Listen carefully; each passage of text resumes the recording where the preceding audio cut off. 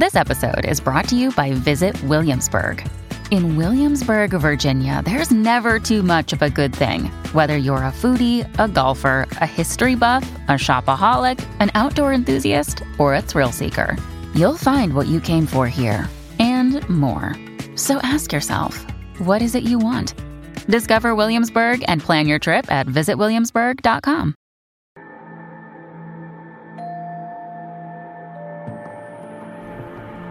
From about 15 years on up, a great deal of my thoughts were basically unshareable. We are all evil in some form or another. Yes, I am not 100%, but I am evil. My mother was a sick, angry, hungry, and very sad woman. I hated her, but I wanted to love my mother. This is Serial Killing, a podcast. Hello again, and welcome to Serial Killing, a podcast. My name is Alyssa Carroll, and I am the host and the creator of @serial_killing on Instagram, where we go through the life stories of serial killers to see if we might catch a glimpse of why they displayed their famous, vile, and disturbing behaviors. Special thanks to some of my patrons, of course.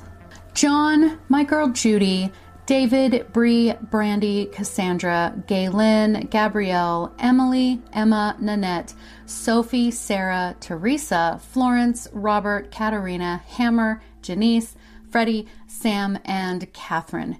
Thank you so much. You are truly appreciated. Now, today's podcast is going to be on Tommy Lynn Sells, and this comes with a large disclaimer because he did some pretty messed up things, okay? It gets pretty dark, and this one also came very highly requested, so I thought I'd better go ahead and get to it. So, Tommy Lynn Sells was born on June 28th, 1964 in Oakland, California. So let's get into some history for that time. 3 North Vietnamese torpedo boats attacked the U.S. destroyer Maddox in the Gulf of Tonkin after the U.S. Congress authorized the war against North Vietnam. This led to the Tonkin Gulf Resolution that was passed by the U.S. Congress, giving President Lyndon B. Johnson the authorization to use military force in Southeast Asia without a formal declaration of war by Congress. The year before, President John F. Kennedy had been assassinated. So in 1964, the Warren Commission was put together to report on the assassination, which concluded that Lee Harvey Oswald had acted alone and with no known motive. The commission also reported that the Secret Service had not made adequate preparations for the president's visit in Dallas, Texas. President Johnson also signed the Civil Rights Act of 1964, which made it illegal to discriminate against someone based on their race, religion, sex, national origin, or the color of their skin. It also made segregation in public places illegal, access to voting and voter registration. This same year, Dr. Martin Luther King Jr. received the Nobel Peace Prize. He donated the prize money to further his civil rights movement. Also this year, the Mariner 4 spacecraft was launched. Its mission was to photograph and study the atmosphere of Mars. It reached Mars the next year and was the first successful mission to reach the red planet and provide images of another planet from deep space. The first Beatles album was released this year. Work began on the Aswan Dam by diverting the Nile River to a man-made canal. The UK and France announced they were to build a tunnel under the English Channel. The UK abolished the death penalty. And Nelson Mandela was among 8 people sentenced to life in prison in South Africa. The Summer Olympics were held in Japan in 1964, and Austria hosted the Winter Olympics. And last, but certainly not least, 1964 was the year that the Boston Strangler, Albert DeSalvo, was captured. So this was the atmosphere that Tommy was born into. Now, his mother, Nina Jean Woodall, was born in April of 1934 in what we natives of Missouri call the Boot Heel in a town called Holcomb. Her parents, Fred and Sybil, were both born and raised in that area as well. And this area has a rich past. Holcomb grew from the old St. Louis and Gulf Railroad. The town itself was named after its first sheriff, Lewis Holcomb, and had its first official post office in 1886, though the area had been settled long before that. The Boot Heel itself was established in 1794 along the New Madrid fault line, which is actually due to blow at any time, I believe, so you can understand why we pay attention to that.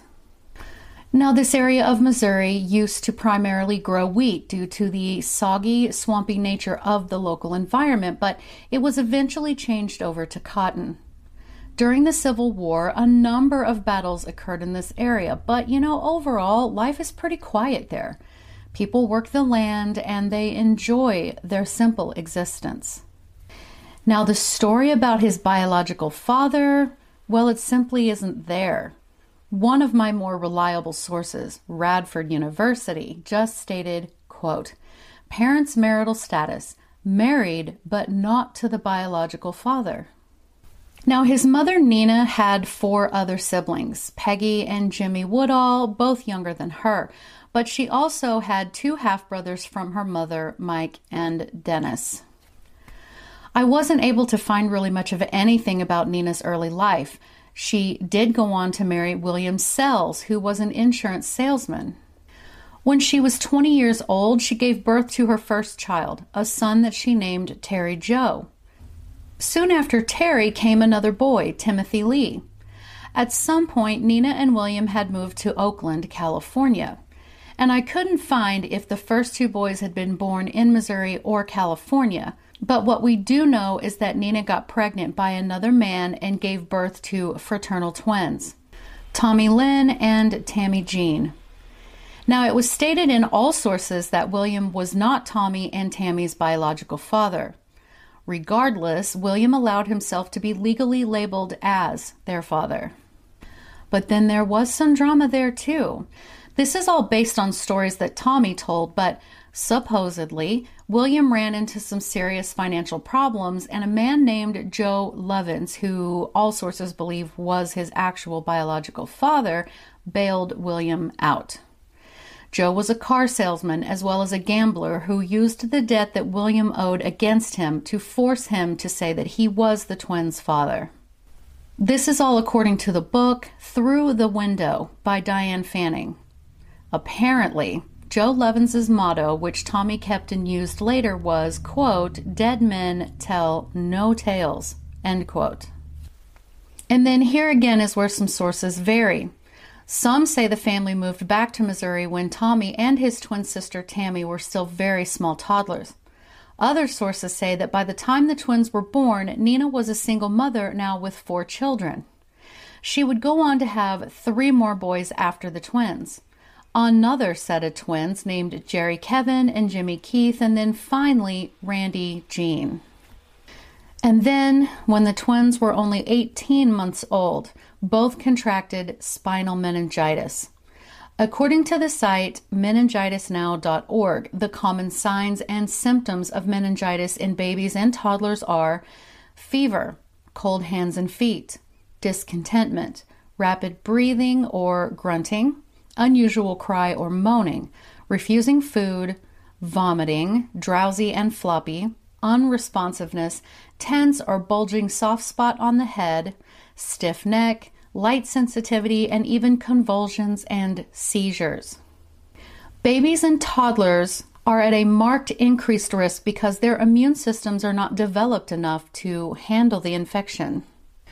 The common causes were listed as bacteria and viruses, but roughly 10% will not survive. In Tommy's case, Tammy lost her life to the infection, but Tommy lived. And then another variation in the sources is when the family, including William, returned to Missouri and they settled in St. Louis, or if Tommy was just sent back to Missouri to live with a relative of Nina's. Regardless, not long after his health returned, he was sent to live with his Aunt Bonnie, who still lived in Holcomb.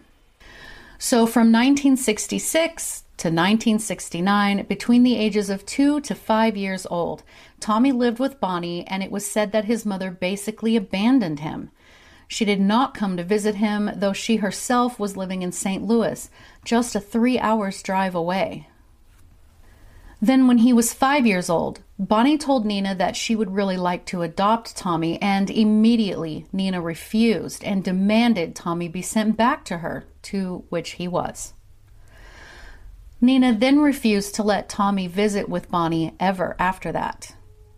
Bonnie would later go on to say that Tommy was very happy and healthy during his time with her. She said he loved to ride his tricycle around on the sidewalk and stated he wanted to be a fireman when he grew up. This is the time in his very young life and the only time that he actually knew peace and happiness. So once back with his mother, he received little to no attention from Nina. He was enrolled in school, but by the time he was 7 years old, he was skipping school more often than he was going. Though the school tried to communicate with his mother, she showed complete indifference. His grandmother and grandfather kept alcoholic beverages around, and Tommy used to sneak and drink, already abusing alcohol at the tender age of 7. His mother was quoted as saying, quote, "He was the kind of child that whatever you wanted him to do, he was going to make sure he did not do it. Going to school was one of those things." End quote.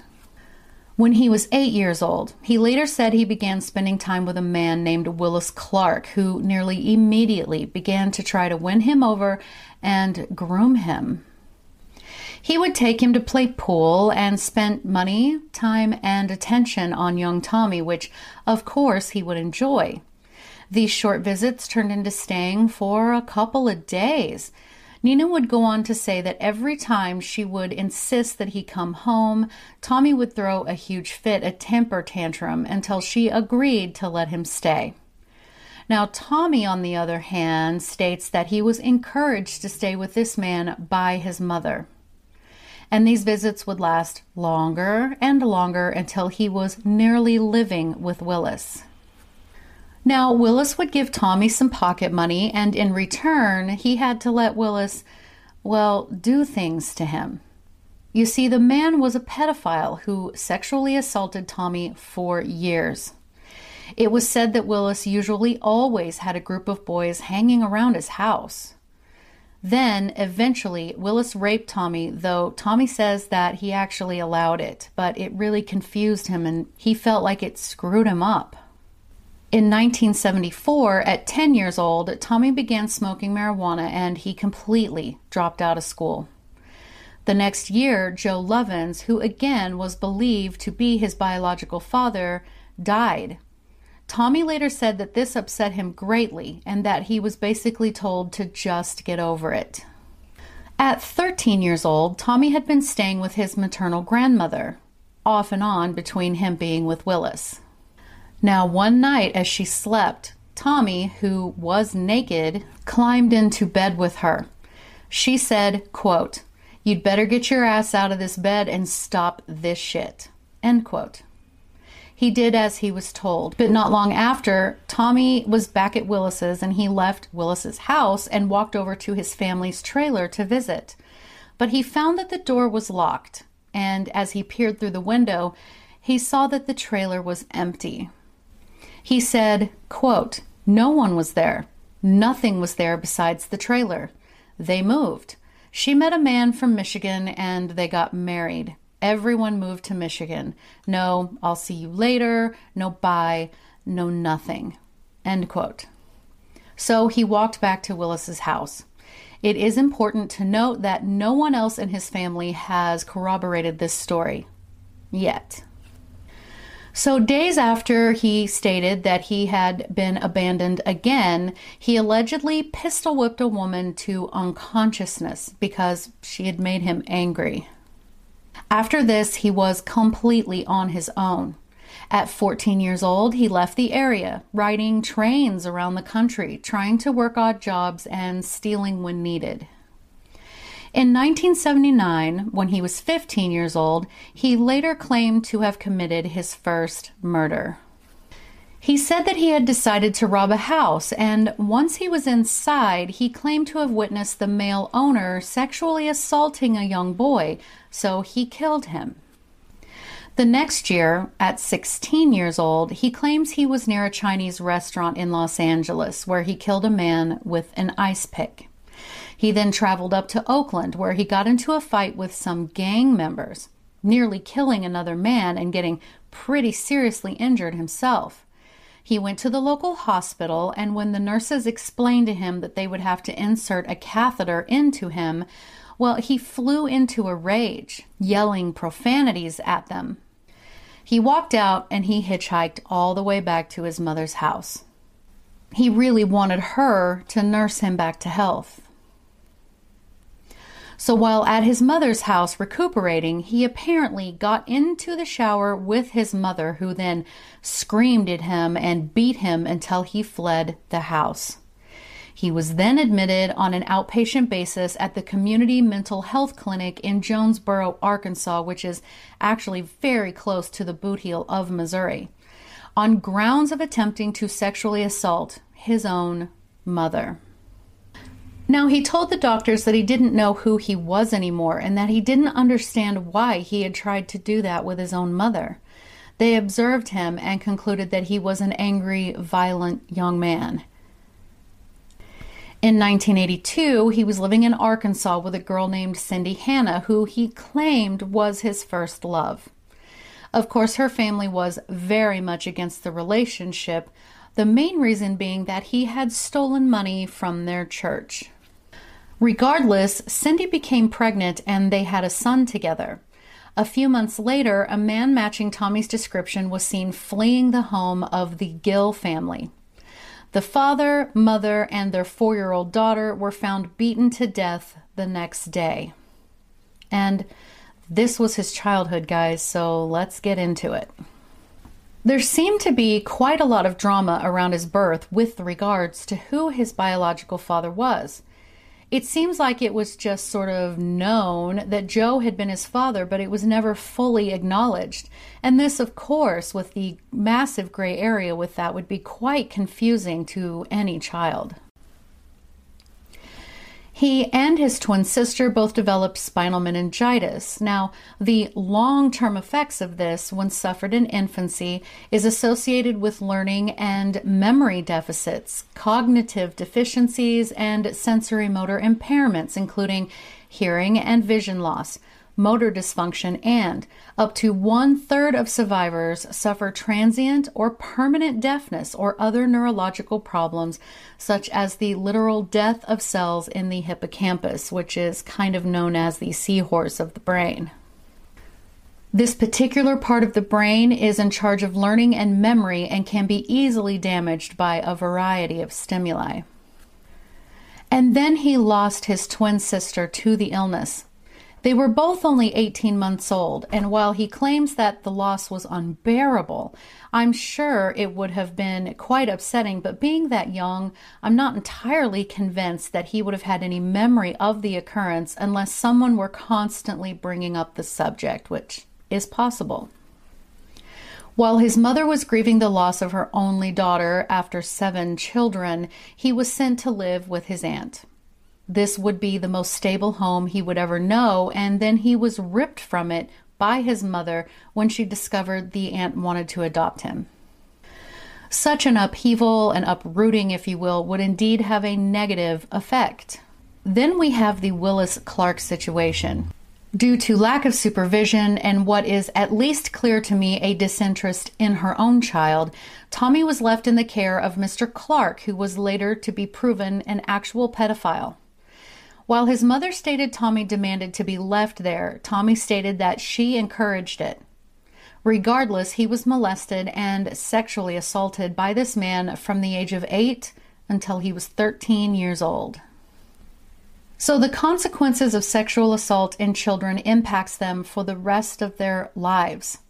The immediate psychological consequences of this type of abuse include shock, fear, anxiety, guilt, post-traumatic stress disorder, denial, confusion, withdrawal, isolation, and so much more. And these experiences are known to be a major risk factor in developing long-term psychological and social adjustment problems that persist throughout their lives. So once these children grow into adolescence, the sexual abuse affects them, showing as neurobiological changes, depressive symptoms, delinquency, alcohol and drug use, which we see with Tommy, gang involvement, which we see with Tommy, self-harm, self-destructive behavior, high-risk sexual behavior, and sexual behavior problems, such as getting in bed with your grandmother or in the shower with your mother, early sexual initiation, eating disorders, the list goes on and on. So for the lucky few of us that experienced it in both childhood and adolescence, well, then that intensifies.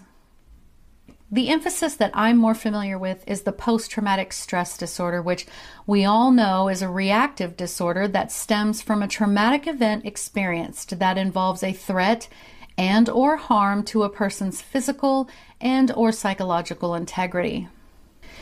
The immediate response to the event involves intense fear, helplessness, or horror. Symptoms are split into 3 categories. 1, re-experiencing the symptoms or reliving the trauma over and over through flashbacks and nightmares, which is horrific, I must say. The second is avoidance, and my subcategory of avoidance is dissociation. And then the third is hyperarousal, or always being on alert and hypervigilant, even when there is no danger. And yeah, I got that one too.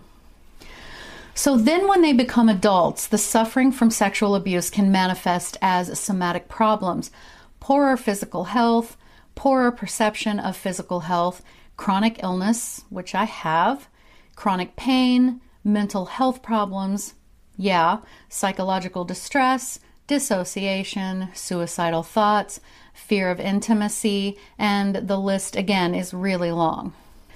So long story short, keep your damn hands off children. So then Tommy escalated into full violence, claiming to have murdered at least 3 people before he was 18 years old. Some argue whether or not these murders occurred, but we do know that he at least had it within him to do so, considering what we know he did later. All in all, he desperately wanted love and approval from the mother who abandoned him more than once. He had always felt unwanted and unloved. He was made to believe all of the problems surrounding him, even if they didn't really involve him, were his fault. He lost his twin sister, though he was barely a toddler, but still would have been a devastating loss. He was sexually assaulted by a known pedophile, and his mother didn't protect him. And there was also what he felt was unfinished business with the man he believed to be his father before he died. Serious infantile illness, drugs, alcohol, homelessness, being sexually assaulted. I mean, what could possibly go wrong, right? So, in the very early 1980s, we know Tommy was in Little Rock, Arkansas. And though he was dating a girl and had a baby with her, he was, let's say, quite popular with the ladies. In fact, his own mother called him her, quote, little whore. He has the gift of gab. He can make any woman believe him. He had more women than Carter had liver pills, end quote. And she's referring to President Carter. So, of course, Nina and her remaining sons, who still lived at home, moved to Arkansas as well. Her newest husband had died, and she was having to work 2 jobs to be able to support herself and her remaining children. While in Little Rock, Tommy broke into a home and shot the husband who lived there, but thankfully he survived. In 1984, when he was 19 years old, Tommy was arrested for stealing a car. Then he and an accomplice kidnapped a woman from a fast food restaurant where they tortured and raped her, then killed her. Then the men threw her body over the side of a rock quarry. Tommy then found himself back in St. Louis, robbing, killing, and working for the carnival. After being arrested for car theft and being sentenced to 2 years, he didn't really even serve an entire year of that and then promptly broke his probation. But while in prison, a woman he had been sleeping with had given birth to his daughter. He was arrested not long after for crashing a car after drinking and driving and was kept in prison for 2 years, being released in May of 1986. At 21 years old and newly free, he began working for Atlas Towing in St. Louis. He stated that he got a call from a sex worker whose car had broken down and asked him to come assist her. He arrived where she was and offered to fix her car in exchange for sexual services. She declined his offer, so he shot her and threw her body into a river. He then quickly drove down into Texas and was subsequently hospitalized for overdosing on heroin. Once released from the hospital, he stole a car and drove north, where he later admitted to murdering a 27-year-old woman outside of a Niagara Falls bar. Her remains were found 8 years later. Tommy then drove to Nevada, where he was living in October 1987 with a woman named Stephanie. He later confessed to giving her LSD, then strangling her to death. He said he then tied concrete blocks to her feet and disposed of her in a hot spring in the desert. Her remains were never found. He left after and headed back east, and while traveling through Illinois, a man named Keith spotted Tommy hitchhiking and offered to take him in for a hot meal. For Keith's selflessness and generosity, Tommy shot him, then mutilated his genitals. He then killed Keith's 3-year-old son with a hammer, then began to attack Keith's pregnant wife. Strong disclaimer here. The stress of this attack caused her to go into early labor, where she gave birth to a baby girl. He then beat both of them with a bat. Neither survived. This crime was unsolved until Tommy confessed to it 12 years later. The next year, while in Salem, New Hampshire, Tommy approached a woman in a convenience store parking lot where he lured her away. He sexually assaulted her, strangled her, and left her body laying on some railroad tracks. Again, he traveled and crisscrossed throughout the continental United States, leaving bodies in his wake. A fight over a rolled joint left a homeless man with a slit throat. He was even arrested for assault in 1988, but was then released as the victim was entirely too terrified to press charges. In 1989, he hired a sex worker back in Nevada, only to realize that they were male instead of female, and he murdered them. He murdered 2 more after going up to Oregon, then charged with theft back down in Arkansas, released, fled to Nevada again, arrested again, and sent to a detox facility for 30 days. In early 1990, he was back to stealing vehicles and robbing people. Finally, in 1991, he was picked up in Wyoming for public intoxication and stealing a vehicle and was sentenced to 2 years in a Wyoming prison. He was released in May of 1992, and he was now 27 years old. He quickly left for Charleston, West Virginia, where a young woman saw him hitchhiking, picked him up, and again took him home, fed him, and gave him some fresh clothing. He rewarded her selflessness and kindness by savagely raping and then stabbing her. Now, she managed to get the knife away from him and actually caused quite a bit of damage to him herself, but he grabbed her piano bench and bludgeoned her until he believed her to be dead. Thankfully, she survived. So in June of 1993, Tommy was actually arrested and convicted of, quote, malicious wounding in the Charleston, West Virginia case. The rape charge was dropped, though, and he was sentenced to serve 2 to 10 years. While in prison, he married a woman named Nora Price and was also diagnosed with bipolar disorder. Then, after only serving 4 years of his sentence, he was released on parole. He and Nora moved to Tennessee, though he often abandoned her completely to travel the country again. He would briefly work in carnivals again as a Ferris wheel operator and then occasionally a truck driver. While in Del Rio, Texas, he met a mother of 4, Jessica, and he moved in with her after a very short time. The next month, his wife Nora gave birth to another son while she was in Jonesboro, Arkansas, but she put the child up for adoption. Now, while in this area, he hit a bit closer to my chunk of the state of Missouri. In 1997, it is strongly believed that Tommy murdered a 13-year-old girl in Springfield. According to the Springfield News Leader, her body was found by deer hunters in a farmer's pond. She had been missing for more than a month. He is also linked to 2 more murders close to Branson, Missouri, roughly 10 years before this, where Tommy had been working at a carnival in the area at the exact same time. Now, with the back and forth, he and Jessica decided to get married, even though it was obviously not legal because he was still married to Nora. In April of '99, Tommy later confessed to murdering a woman and her 8-year-old daughter by stabbing them to death in Tennessee. The next month, he raped and murdered a 13-year-old girl in Lexington, Kentucky, stealing her bicycle and selling it for $20. He immediately went on to strangle a 9-year-old girl after he kidnapped her from an outdoor fair. He dumped her little body in a drainage ditch. In May of '99, at 34 years old, Tommy was arrested in Wisconsin for public drunkenness and threatening harm with a box knife. Unfortunately, he was released shortly after.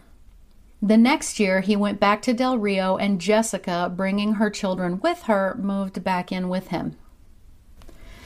That July, he abducted a 14-year-old girl in Oklahoma where he sexually assaulted her, then shot her as she tried to escape. Her body was found 4 months later. In December of '99, he later stated he murdered again in Oklahoma, killing a couple, taking their daughter and a friend who had spent the night, setting their house on fire, then murdering the 2 girls and dumping their bodies by the Red River, which separates Oklahoma and Texas.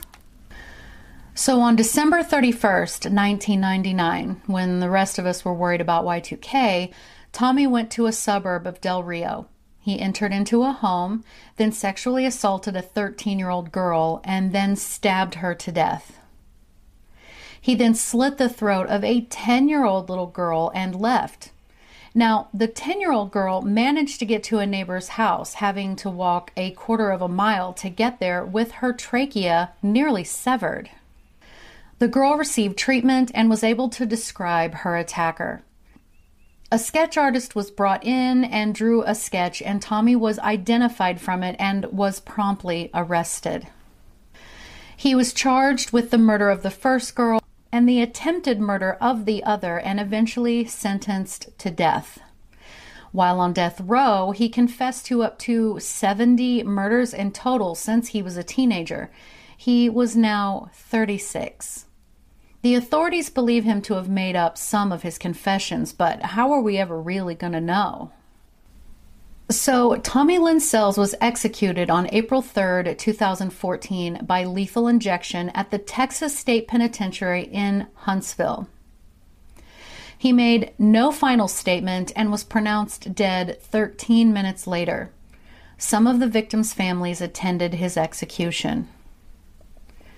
So he is believed to actually have antisocial personality disorder with schizoid features. Most of us already know that this is often referred to as sociopathy, but it is a mental disorder in which the person regularly shows no regard for right or wrong and ignores the rights and feelings of others. These people tend to antagonize, manipulate, and treat other people with callous indifference. They show no guilt or remorse for their behavior. They often violate the law, they lie, behave violently and impulsively, often abuse substances, and so on. With the add-on of schizoid features, we see people who avoid social activities and tend to shy away from interacting with others. They have a more limited range of emotional expression. They come off as loners, dismissive to others, lack the desire or skill to form close personal relationships, and so on. And in my opinion, I think this is a pretty fair assessment of Tommy. While I'm not trying to condone or promote any level of sympathy for him, his childhood does give us at least some insight as to why he went on to be the very dangerous man he became. And as always, respect to the victims. We in this community tell these stories not only to educate, tell the story, and entertain, but also so that the victims are not forgotten. But tell me, guys, what do you think? You can leave me a comment below if you're watching, and all of my contact information is in the notes below. And thank you so much for listening, because I know you could be listening to anyone else, but you chose me, and I truly appreciate that. Thank you, and have a good day.